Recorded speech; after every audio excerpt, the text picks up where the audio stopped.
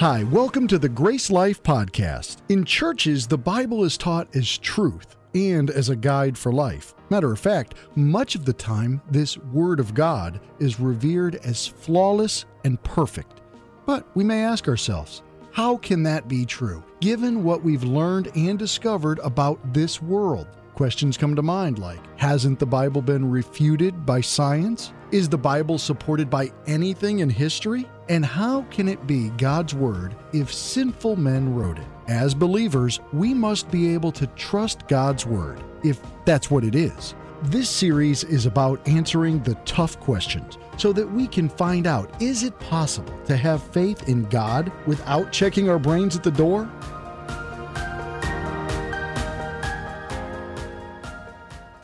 Hey, good morning, everybody. Welcome to Grace Life. Who's glad to be here? Come on,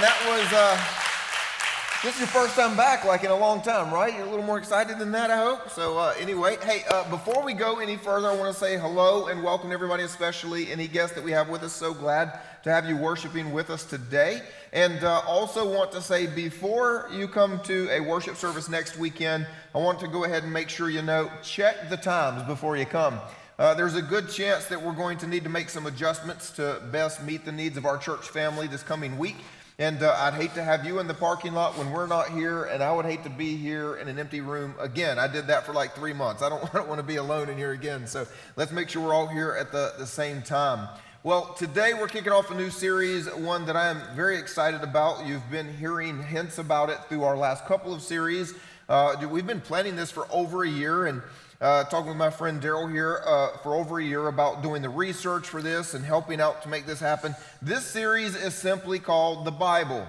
And the reason for that is because I'm just going to read it to you. I'm glad somebody found that funny. Literally, the other service, only Kent laughed. Like, they didn't.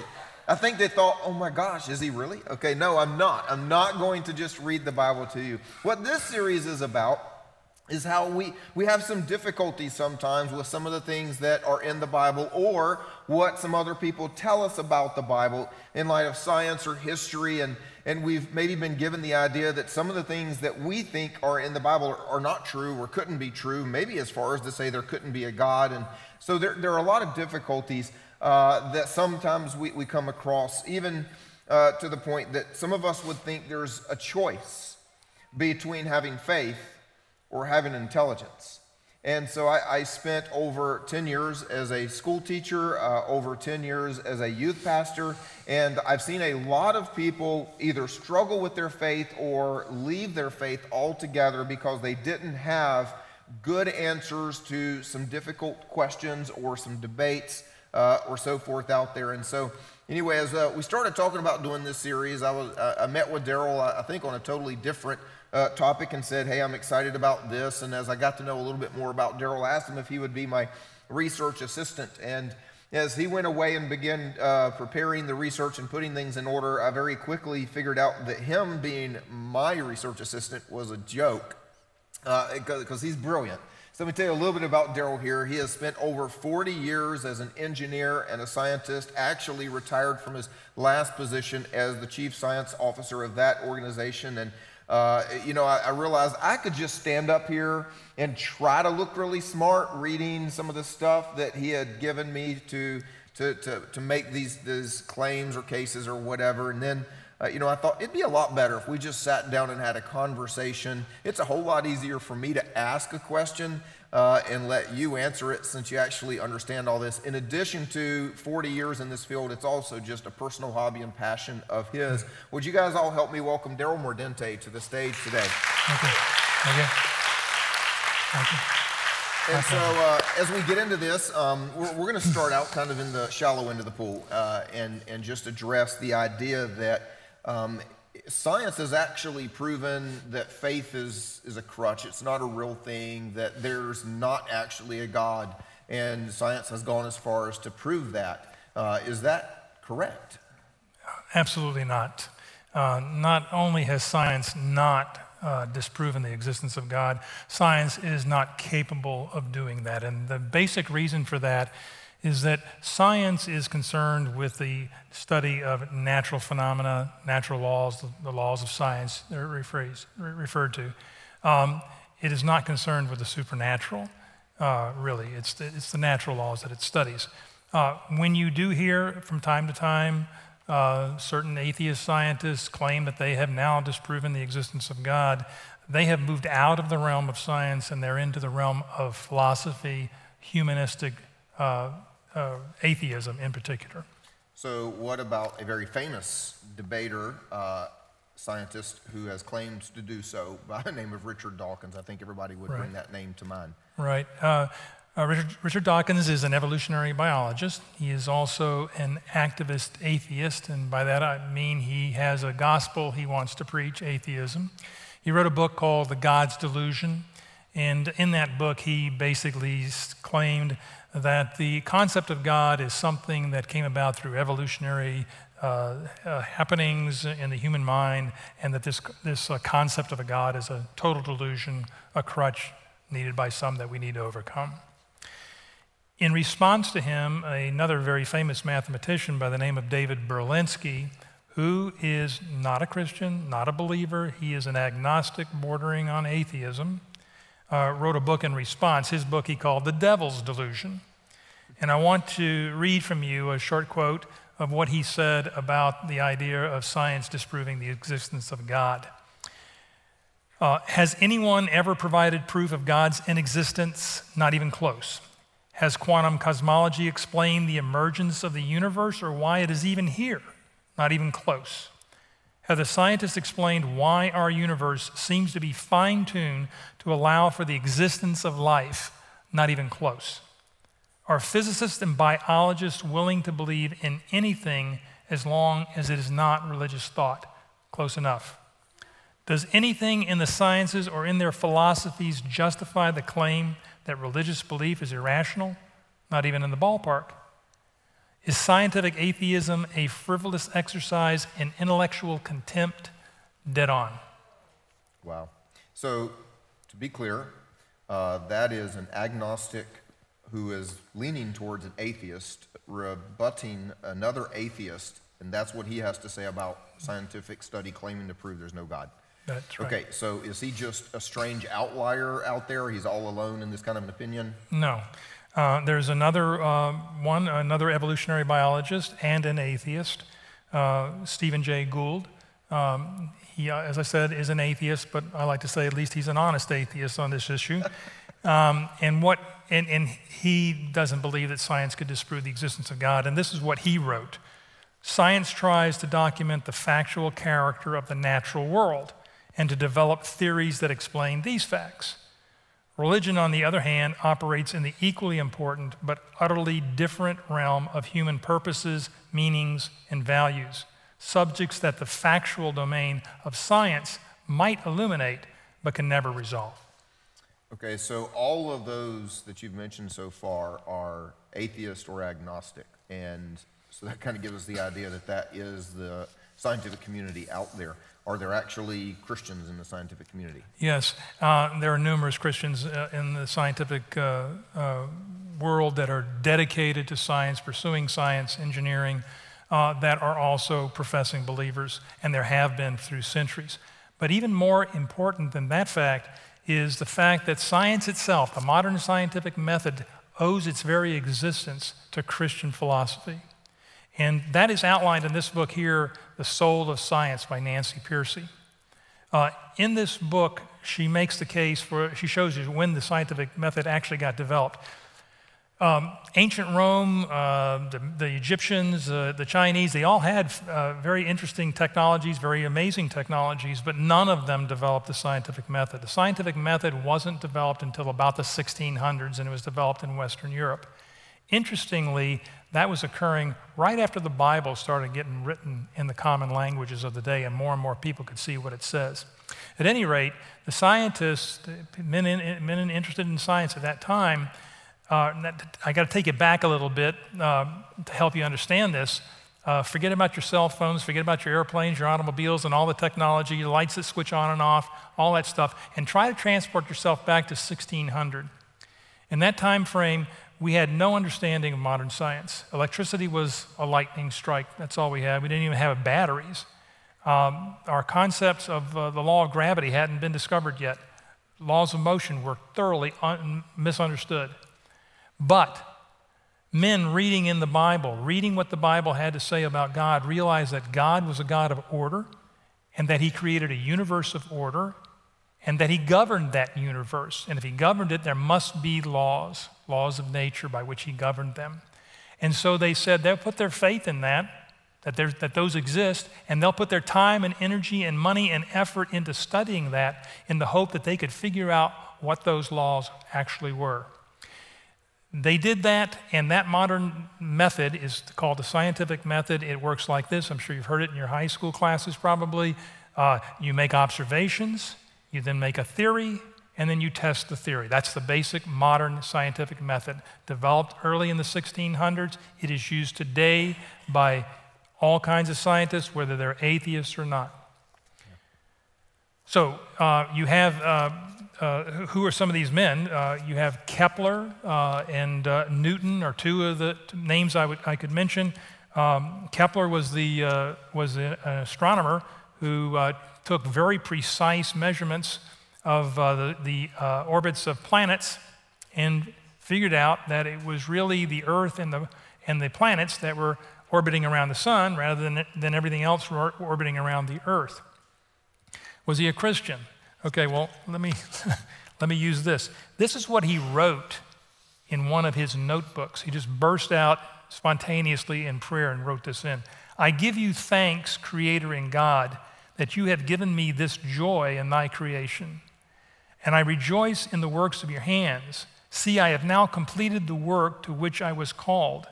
In it, I have used all the talents you have lent to my spirit. He saw his calling to be a scientist, and he didn't see it at all inconsistent with being a Christian believer. Isaac Newton is the man who developed calculus, developed the law of gravity, the laws of motion that we use to send men to the moon and back. This is what he wrote about the solar system. This most beautiful system of sun, planets, and comets could only proceed from the counsel and dominion of an intelligent and powerful being. His understanding of science, which was revolutionary, did not in any way put him off from his belief in God. He did not have to check his brain when he entered the church. And to me, that's what's significant, because if, say, Richard Dawkins were to come in here and challenge us, and even if it were a debate looking at history, he would probably say, so what that some Christians went in search of science and became scientists? What's the big deal to that?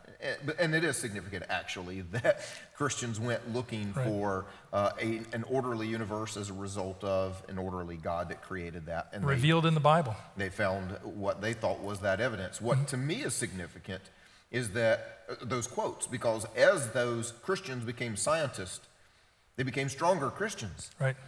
And the idea that we have today of the scientific world versus the Bible is that it is science versus the Bible, which is not actually the case at all, but that's the idea that's given to us. Right. And so we believe that if anybody were to venture into intelligence and science and facts, that they would by default lose their faith because the evidence would be so overwhelming. What's amazing to me is that as these men and women throughout history have gone into the scientific field, that their faith has increased and been strengthened. Right. And are there others? Yeah, you could, if you were to Google list of Christians in science and technology, you would find a list of hundreds of men and women down through history that have been mathematicians, scientists, engineers, that have made major discoveries in science. Lord Kelvin, who developed the first and second law of thermodynamics, all the way down to modern days James Tour, who is a leading nanotechnology engineer. All of these people, devout Christians. And so just like you, they are able to go to work in the scientific field Monday through Friday, and they have, in many cases, PhDs in their field. Yes, absolutely. And then they're able to come to church on Sunday and not believe that that is a contradiction, that they're not having to choose one over the other. Absolutely. They are making great strides in the development of science and our understanding of the natural world, and in no way does that conflict with their religious beliefs. Okay, so that was the easy stuff. Let's jump into the deep end of the pool, because I think what anybody watching who has wanted to object, if they wanted to object, this would be their objection at this point. There is something out there in the scientific world that flat out says this is the way and the Bible's way is wrong.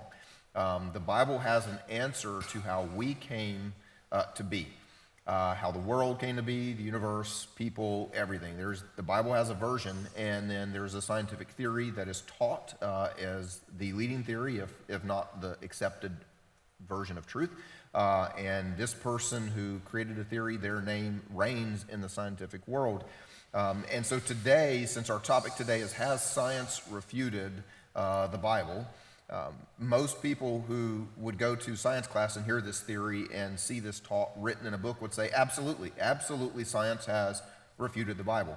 So we just need to go ahead and address the elephant in the room, a man named Darwin, and his version of how we got here. So what do you have to say about Darwin and his theory? Okay, so Charles Darwin, I'm sure we all heard the names, as you said, wrote a book, The Origin of Species, in 1859, and basically he laid out a theory, I'll call it a theory, laid out a theory of how simple life, what he considered to be simple life, evolved to complex life like human beings.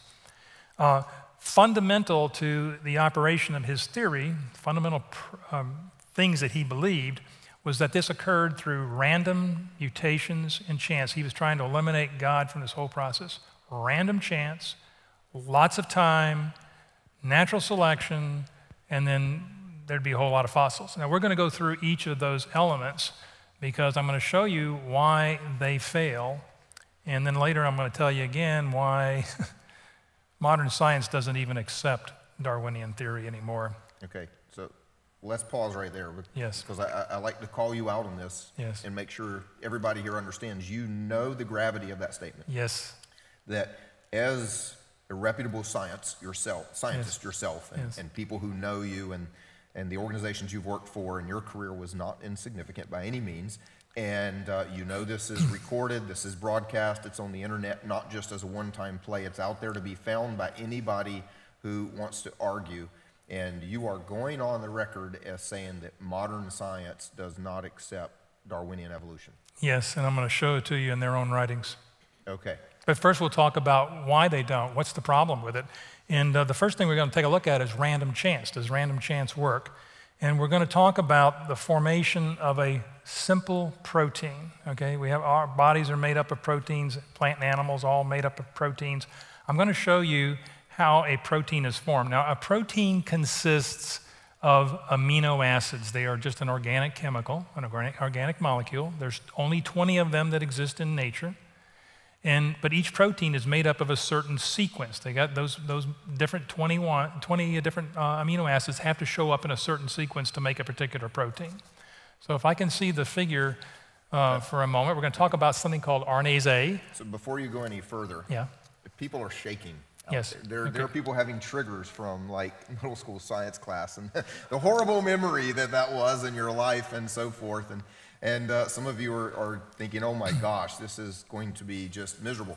I just want to stop for a minute and let you know we know what we're doing, in the sense of we know we're about to get nerdy for a moment. We know that. And we're going to do our best to keep it engaging and make it understandable. But there's a reason we're doing this, and the reason is very simple. You go to church and you hear a story about a guy named David. It's easy to remember. It's not complex, and you're good, and you go out of church inspired, and then you go to science class, and I really hope as we do this series that the current students are paying attention, or some of you went to science class long ago, or you watch a documentary, you read an article, and it's filled with facts, theories, scientific nerd stuff, and you don't know how to combat that, and you just walk away thinking they're right. Science has won, the Bible is wrong, but I still like to go to church. And you just think you've got to live a contradiction. So because what you're being given is some nerd information to say the Bible isn't true, we're going to give you a little bit of nerd stuff. And so the three nerds in the room, about to have a lot of fun. The rest of you, I'm just going to ask you, try not to go back to science class in your mind and freak out, because this actually is engaging. We've done this enough times now. So let's keep going, and you're going to make sense of all this, and everybody's going to relax. Okay, and this example was put together for me by a friend of mine, Dr. Carl Kruger, who's a microbiologist himself, a research scientist, and he put this together for me. But anyway, as I said, a protein is made up of amino acids in a certain sequence. One protein that is microscopic. They're microscopic. They're teeny tiny pieces of a cell. So if we look at this very simple RNase A, which has 156 amino acids in a string, let's look at we can actually calculate what the probability of this having come about by a random process. Now, what you're seeing on the screen is that string of letters. Each one is representing one of the 20 different types of amino acids, and they have to come in exactly that order, okay? So if we can calculate what that probability is. So if we look at, let's say we start off with an M amino acid, we need an A, okay? The chances of, by random process, of an A joining the M is 1 chance in 20, because there's only one A in the 20 amino acids. So 1 chance in 20 to get an M and an A. Then we want to look at, well, now we got the M and A, we need the L. What's the chances of the L joining the M and A? Well, it's 1 in 20 also. And to get that probability, you multiply the two together. 1 in 20 for the A, 1 in 20 for the L, 1 in chance in 400, just to get those three together. You can probably see where this is going. If you look at the fourth letter, the E, got to multiply the 1 in 400 times the 120 again. It's 1 chance in 8,000. Now, if we continue this calculation all the way through, we find that the probability of this occurring is 1 chance in 20 to the 155th power. Now, this number is so incredibly tiny, it is basically telling you there's no way in the world this can happen. But to try to give you some sort of an example, let's imagine this. So, Jimmy, if I were to take this quarter, which is about 1 inch in diameter, and the distance from the Earth to the sun is about 93 million miles, and if I were to take this quarter and a bunch of other quarters and line them up on a path from the Earth to the sun, 93 million miles. 93 million miles away. Just 1 inch at a time. 93 million miles away we're going to go. And I were to say to you, Jimmy, I have this path now from here to the sun, and it's all full of quarters, and there's one quarter that I painted red, and what I want you to do is climb in your handy-dandy little rocket ship, and blindfolded, I want you to fly along this line from here to the sun, and I want you blindfolded to pick out the quarter that I painted red. And do you think there's much of a chance of you doing that? There is no chance of me doing that. There's no chance of doing that. Actually, there's exactly 1 in 20 to the 155th power. No, there's not even, it's not even. I was paying attention. No, it's not even that good. No. Your probability of picking out that quarter is much, much better than that 1 chance in 20 to the 155th power. Your chance of picking that out is about 6 chances in 10 to the 12th power. That sounds easy. The 20 to the 155th, that's like 10 to the 200th power. In order to make the probability comparable, and you've seen how ridiculous it would be for you to try to pick out that quarter, yeah. To try to get down to the probability of this protein coming about by random processes, we would have to have not one path of 6 trillion quarters. We would have to have 1 trillion paths of quarters. In fact, that wouldn't be enough. We'd actually have to have 1 trillion times 1 trillion times 1 trillion times 1 trillion about 12 times before we could get to how minute the probability of that protein forming by random chance. And blindfolded, find one. And you got to pick through all those trillions of paths and find the 1 quarter in the path that has 6 trillion quarters in it. That's how small the probability is. It ain't going to happen. So even for those who got lost in science class somewhere along the way, we can follow the math. That's called impossible. Yes. And we also need to highlight again, you're not talking about the probability of a cell turning into a human. You're simply talking about one protein coming into existence. Just a little protein, of which there are many, many, many proteins in any given cell. So you've got to repeat that process again and again and again. Multiplied times that chance. Again and again and again. To even come up with a cell. Again and again and again. And okay, so what Ain't else? going to happen. Okay, so that's for random chance, okay? these proteins did not come about by random chance, which Darwin said they did. Okay, we'll do time now. Is there enough time? All right, there's a Hubert Yockey. Hubert Yockey was a physicist. He worked in the Manhattan Project, which developed the atomic bomb. He made a calculation of how long it would take for one gene in your DNA, just one gene, not the whole DNA, just one gene, how long it would take for that one gene to come about through a random process. And his calculation was 100 billion trillion years. That was what he calculated, 100 billion trillion years. Now, let's give Darwin the benefit of the doubt. Some people would believe that the Earth has been around or the universe has been around for 6,000 to 10,000 years, but we're going to be as generous as we can possibly be for Mr. Darwin's sake. And we'll take and consider the age that modern science believes that the universe is, which is just shy of 14 trillion years, 14 billion years, 14 billion years. So 100. So 100 billion trillion years is what Yockey said he needed to develop just one gene, and we only got 14 billion years to work with. In best case scenario. Mr. Darwin's out of time. He's out of time. He's out of time. Okay, so we've eliminated time. Probability is not there either. And the randomness doesn't work either. Okay. So now we're going to go to what Darwin really needed, which was transitional forms, fossil records. Because what Darwin said is supposed to happen is that animals are supposed to evolve from simple to complex through very, very slow changes. Many intermediate transformational forms until you got to the next animal. Okay, so I'll show you a picture of the Archaeopteryx. The Archaeopteryx, this is a bird-like animal that we found some fossils of. It has feathers, but it also has some resemblance to dinosaurs. It's got some teeth in the bill, some other similarities to dinosaurs. The premise here is that this evolved from dinosaurs. There's a fair amount of controversy with that, even among the environmental biologists. But let me go back and tell you what Darwin said about these transitional forms. He wrote this in The Origin of Species, the book he published in 1859. He was very troubled by the lack of transitional forms. He said the number of intermediate varieties, his word for transitional forms or missing links, the number of intermediate varieties which have formerly existed on Earth must be truly enormous. Why then is not every geological formation and every stratum full of such intermediate links?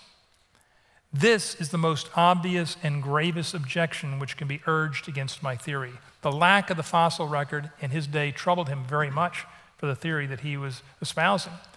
160 years later, we're still not any better off. Let's go back to that picture of the archaeologist, of the Archaeopteryx, excuse me. And let me tell you what Darwin is saying. Darwin is saying, I've got a dinosaur, and then slowly, step by step, I'm going to get different transitional forms. Thousands of them should be appearing before this Archaeopteryx appears for his evolutionary process to work. Well, what we've found in the fossil record is we got dinosaurs, yeah, and we got the Archaeopteryx. We got about 12 of those. But we do not have a single one of the thousands of intermediate forms that should be there. They're totally missing. Or the thousands that should come from the Archaeopteryx to a bird. To a modern bird. Right. Same way as also. So if you're just looking at the evidence there, and if you're not predisposed to forcing an evolutionary answer, what we're seeing is another creature. So we do have a handful of these strange fossils that have been found. Archaeopteryx, yes. And so some scientists say these are the missing links. Right. And you go to science class and your science teacher tells you, but we've got missing links. We've found the missing links in Darwin's theory. And you go, oh, again, the Bible's wrong, Darwin is right. Mm-hmm. But you're saying these are not missing links at all because we're missing too many missing links. What I'm saying is that the evidence for it is not there. The evidence is just not there. We should have seen thousands of intermediate forms in between, as you said, dinosaur and Archaeopteryx to the modern birds. And we don't have them. We got 12 of those. How can we find 12 of those? We can't find any of the others. That's a troubling problem. So, in addition to that, there is something called the Cambrian explosion, okay? And basically, prior to about 540 million years ago, there was life on Earth consisted of bacteria. Lots of bacteria, they were around for quite a while.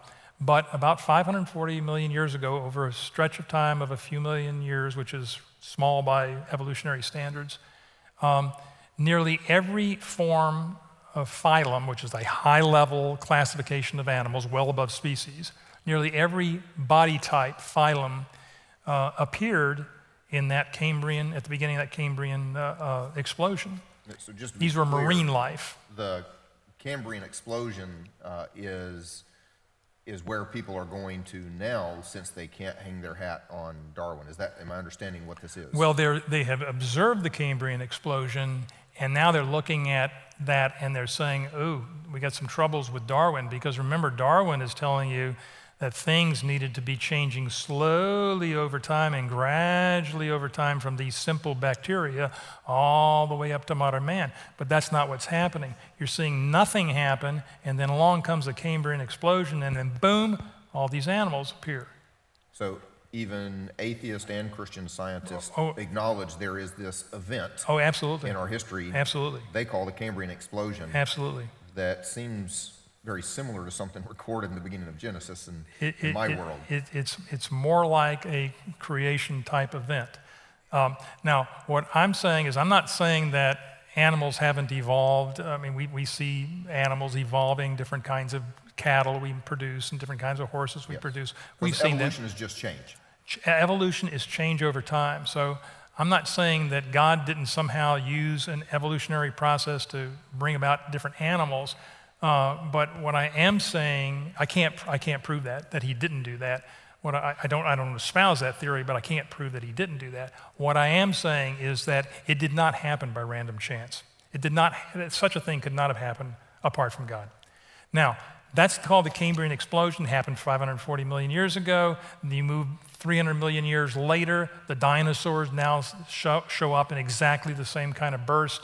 And then towards the end of that Jurassic period, the first mammals begin to show up. So you're seeing these spurts are occurring, not this gradual change that Darwin have hypothesized. And that's what I mean by modern evolutionary biologists. I don't care if they're Christian or atheists, they do not believe in Darwinian evolution because it doesn't work.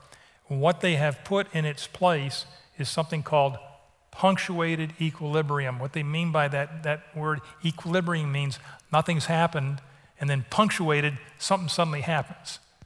New animal forms show up. And this was developed by Stephen Jay Gould, the honest atheist that I mentioned to you earlier. Honest atheist. Right.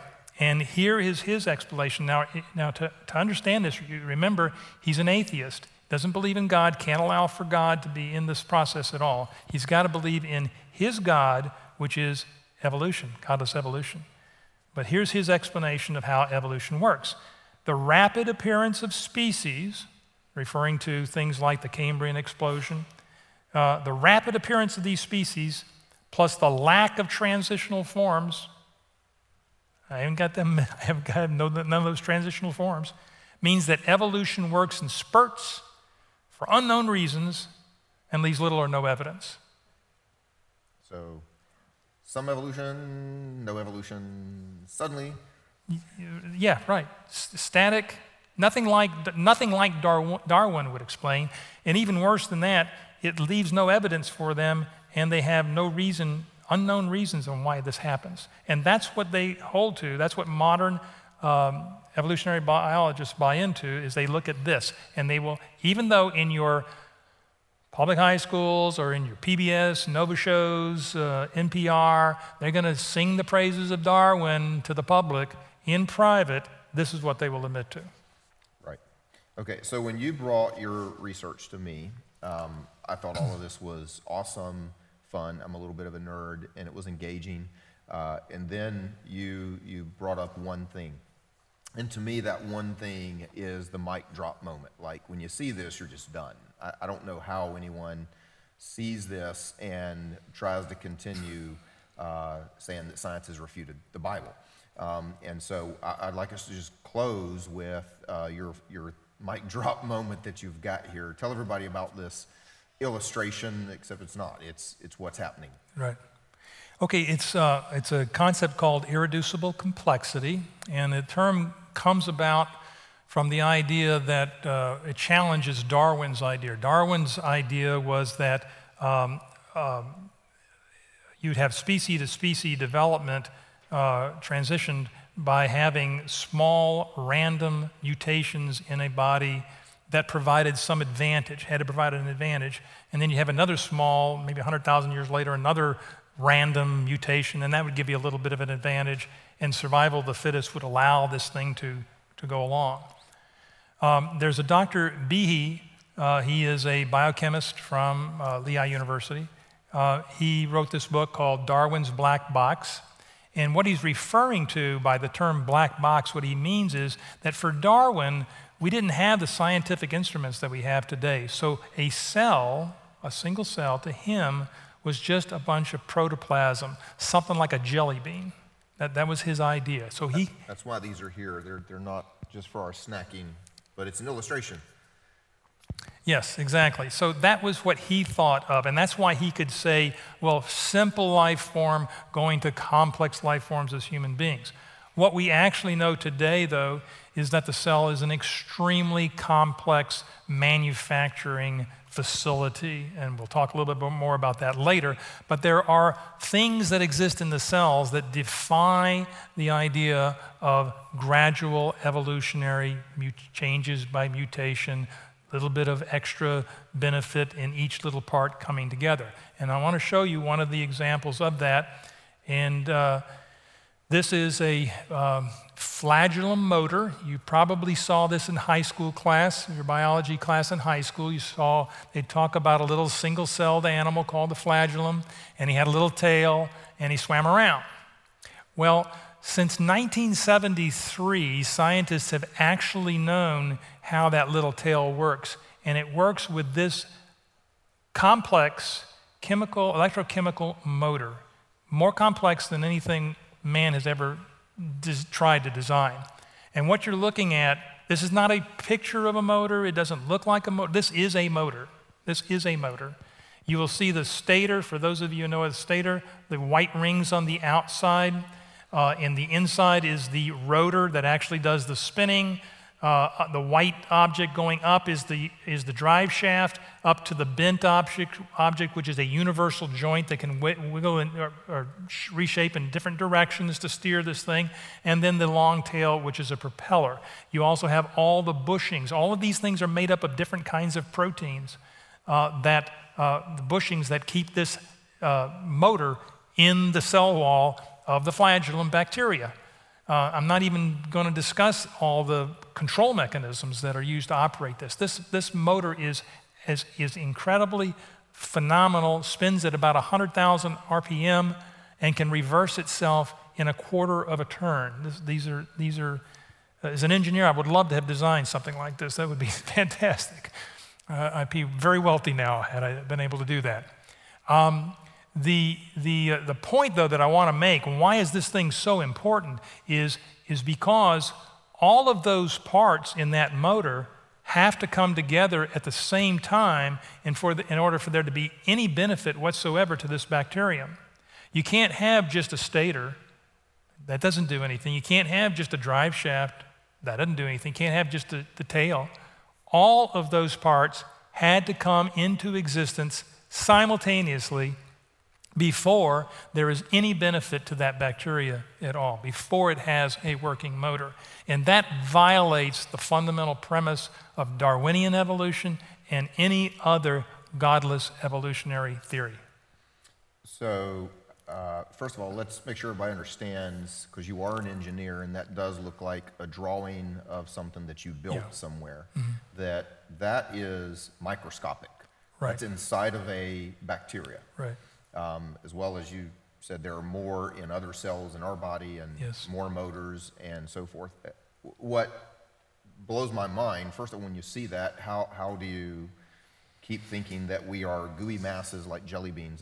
I had a science teacher who said the cell is like a jelly bean. We all have jelly beans, and that's why we've got them here today. And it's a jelly bean with a tail, and that's why it can change its information because it's this gooey mass. And as of 1973, we could see that it was not a gooey mass, that existed.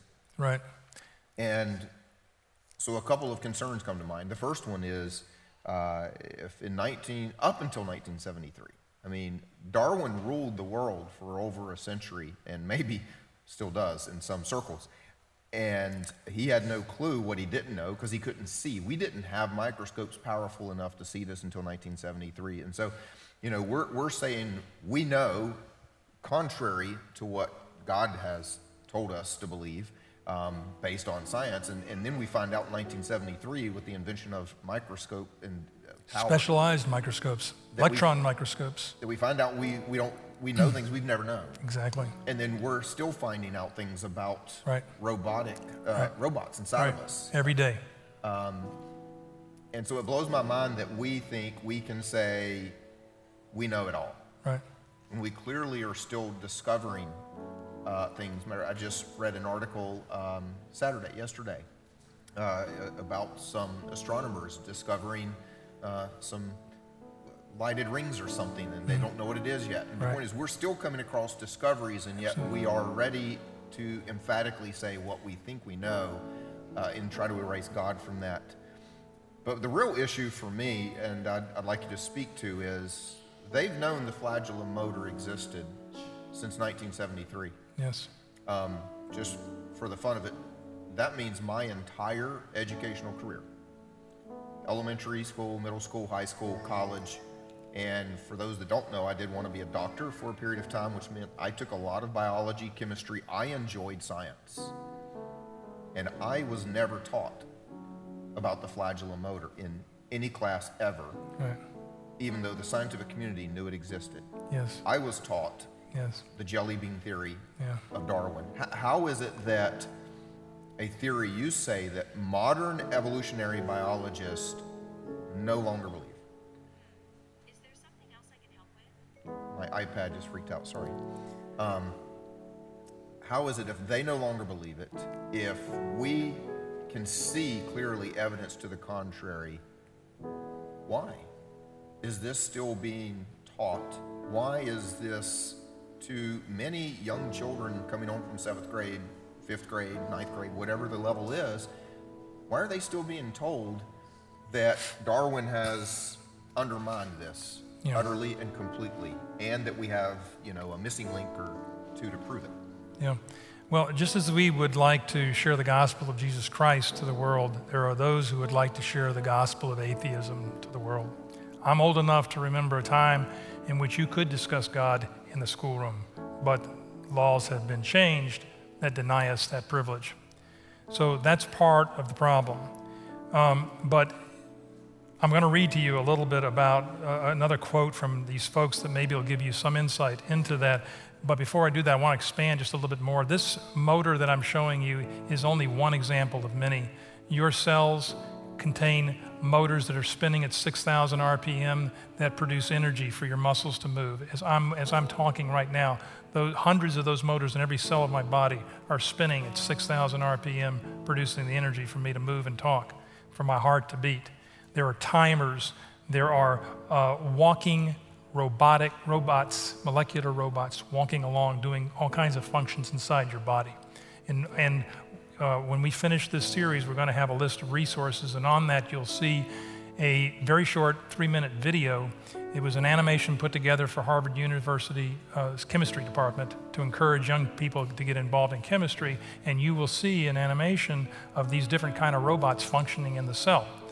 It has to be an animation because you can't put a camera inside of a cell. Maybe one day we will, but we can't do it yet. So it's an animation. I called up a friend of mine, a doctor in microbiology, just to double check, and so I sent him the link, and I said, is this all real? Or this walking robot that I'm seeing here, transporting waste out of the human cells, is that real? And he says, absolutely. And in fact, he sent me a paper that he and some of his colleagues had just recently published showing another robot that they had discovered and an animation of how it worked. So there is lots of this evidence that exists and is known in the scientific world. But there are... To be clear, because I don't know that we have said it as clearly in this service, this evidence points to what? These are things that could not come about through random chance, which is a fundamental premise of Darwinian evolution. That's why Darwinian evolution is really not accepted by modern biologists. Some of them still cling to random chance. They do not want to accept the idea of a God intervening into the development of life. They refuse to accept that. And I'm going to read you a quote. Because this type of design does point to a designer. If I look at this watch, I can tell you this thing did not evolve. This was designed. Right. Okay, you look at that motor, and I defy anybody to tell me that that thing was not designed. It did not come about through an evolutionary process. That's clear. Now, I've mentioned the book Darwinian or Darwin's Black Box. If you go online and you look up this, you're going to find a court case which allegedly refuted Dr. Behe in his book. And I want to just mention very quickly, if I can, what the story behind that is.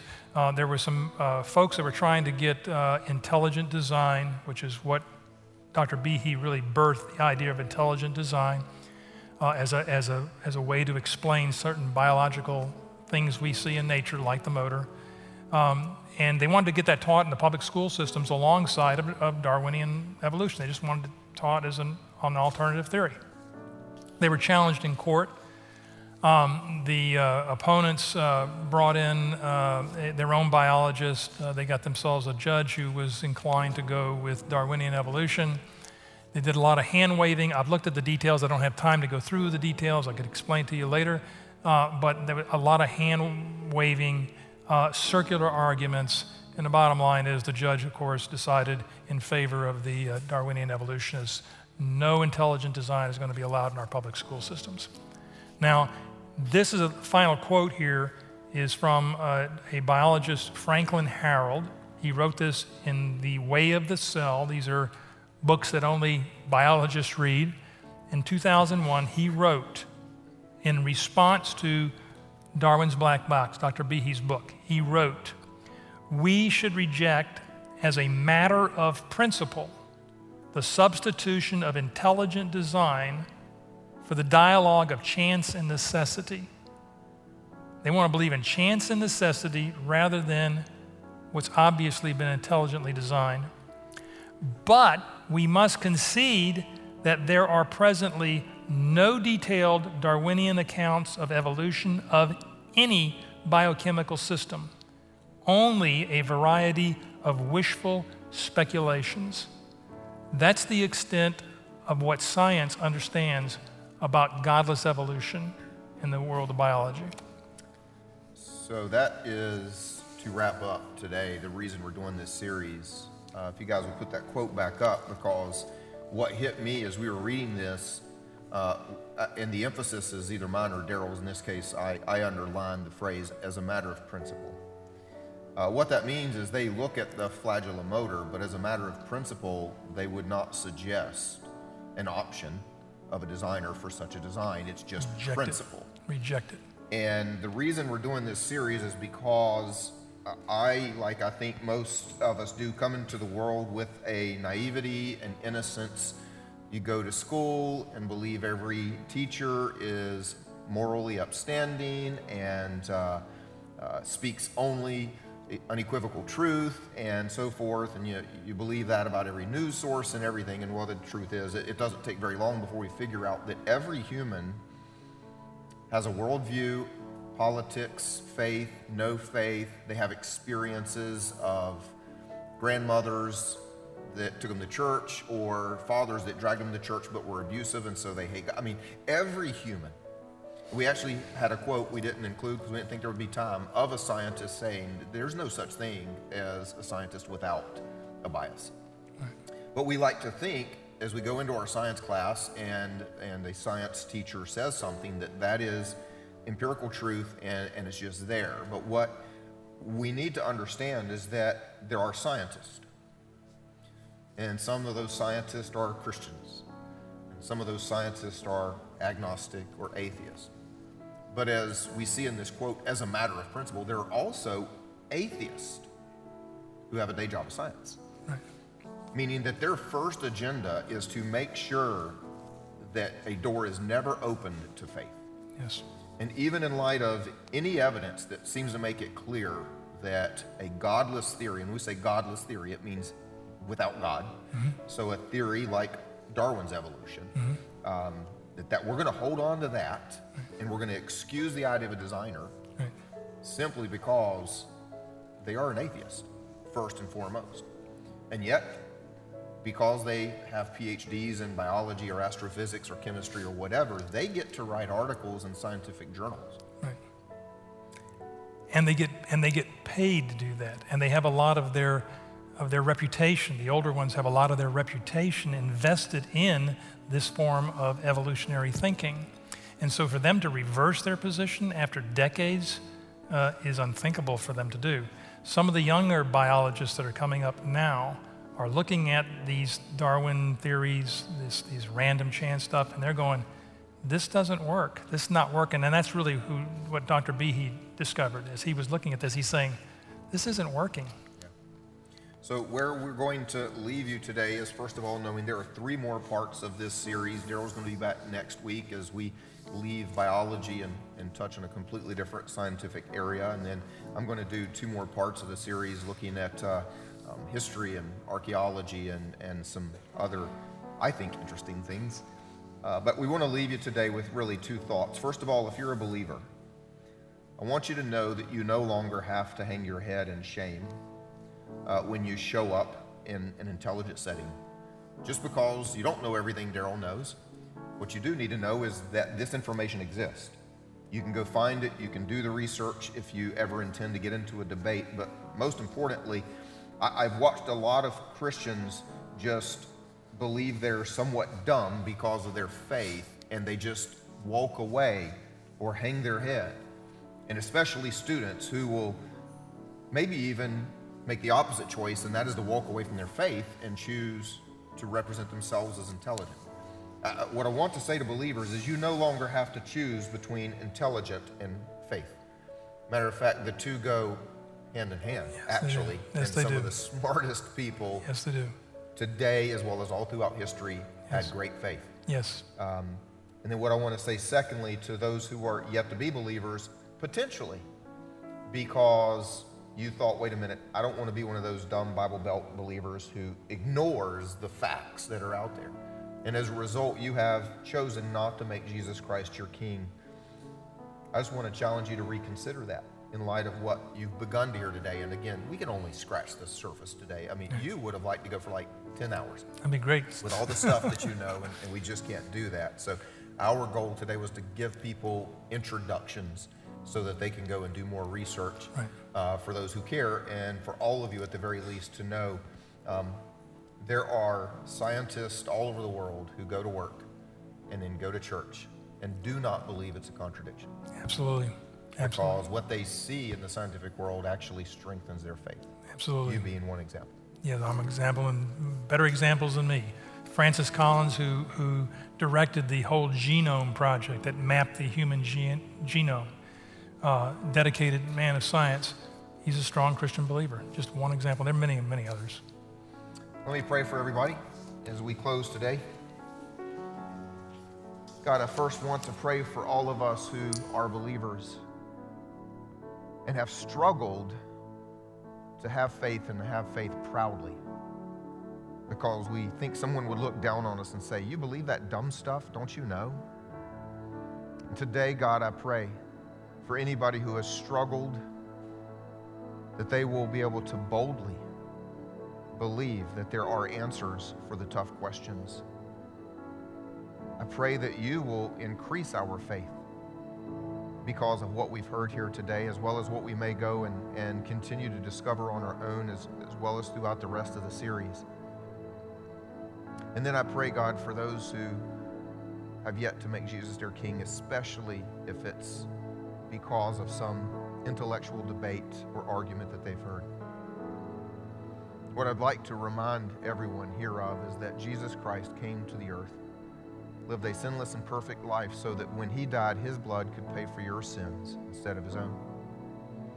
And then he was raised from the dead by the power of the Father, a supernatural God that we'll be talking more about. And as a result of that, he can offer you resurrection from death in this life to eternal life. It's a free gift of salvation that simply comes with recognizing who he is and what he's done. And if you've never done that, I want to help you do that right now. Wherever you're seated or standing, wherever you are, watching online, anything, simply pray and say something like this to yourself and to God.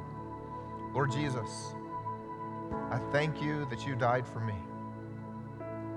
And now, I want to live for you. I thank you that you love me. I thank you that I'm forgiven. And my simple prayer here today is that you give me a life of great meaning in your kingdom. Amen. Let's celebrate with those people, everybody. Amen.